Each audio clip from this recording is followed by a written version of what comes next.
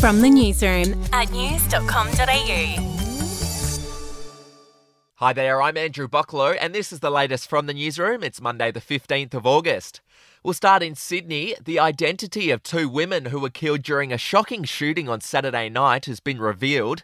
A 48-year-old mother with links to organised crime and her hairdresser friend were shot in a car during what police have labelled as a planned assassination. Police have now blasted underworld figures for breaking their so-called unwritten laws that protected women and children from attacks. Moving on, some new data has been revealed about just how bad the cost of living crisis really is. Average Aussies are now spending 60% of their incomes just on the bare essentials as the costs of food, fuel, insurance and interest repayments skyrocket. We're now paying $19 billion more on essentials, including $10 billion more on food and fuel than we were a year ago, and almost $4 billion more on mortgage payments. Almost 600,000 more people are now living in poverty compared to pre-COVID times. To the US now, and there is a scary situation in Washington this morning. A man drove his car into a barricade near the Capitol building and then started shooting.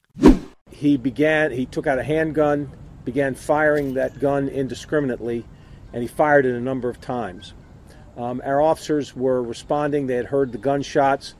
As he got just onto the east front of the Capitol property, one of our officers observed him put the gun to his head and shoot himself.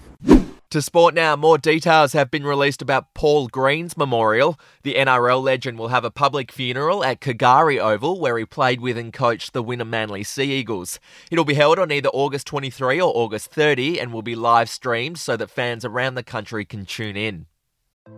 Hey, I'm Felicity Harley and I host Healthyish, where we chat to experts, influencers and people in the know from around the globe to arm you with the knowledge to make healthier decisions for your mind, body and soul. I think if we're going to be focusing on health, like sleep is probably the biggest component of that. I think sleep is the cornerstone. Like choose the harder option, because I've never woken up and gone, I regret that run that I went at 4 a.m. I've never done that. Search for Healthyish and Extra Healthyish wherever you get your podcasts.